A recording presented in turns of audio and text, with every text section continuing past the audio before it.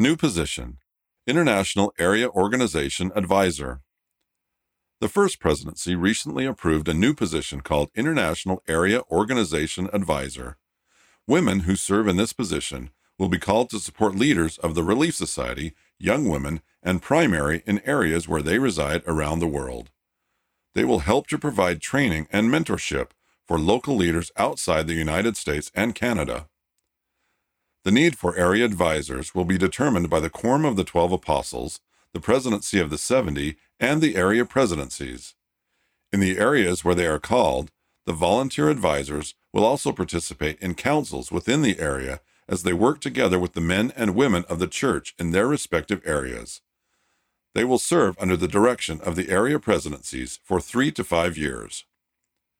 General presidencies recently met by video with 50 sisters who have been called as International Area Organization Advisors. Read by Rick Gines.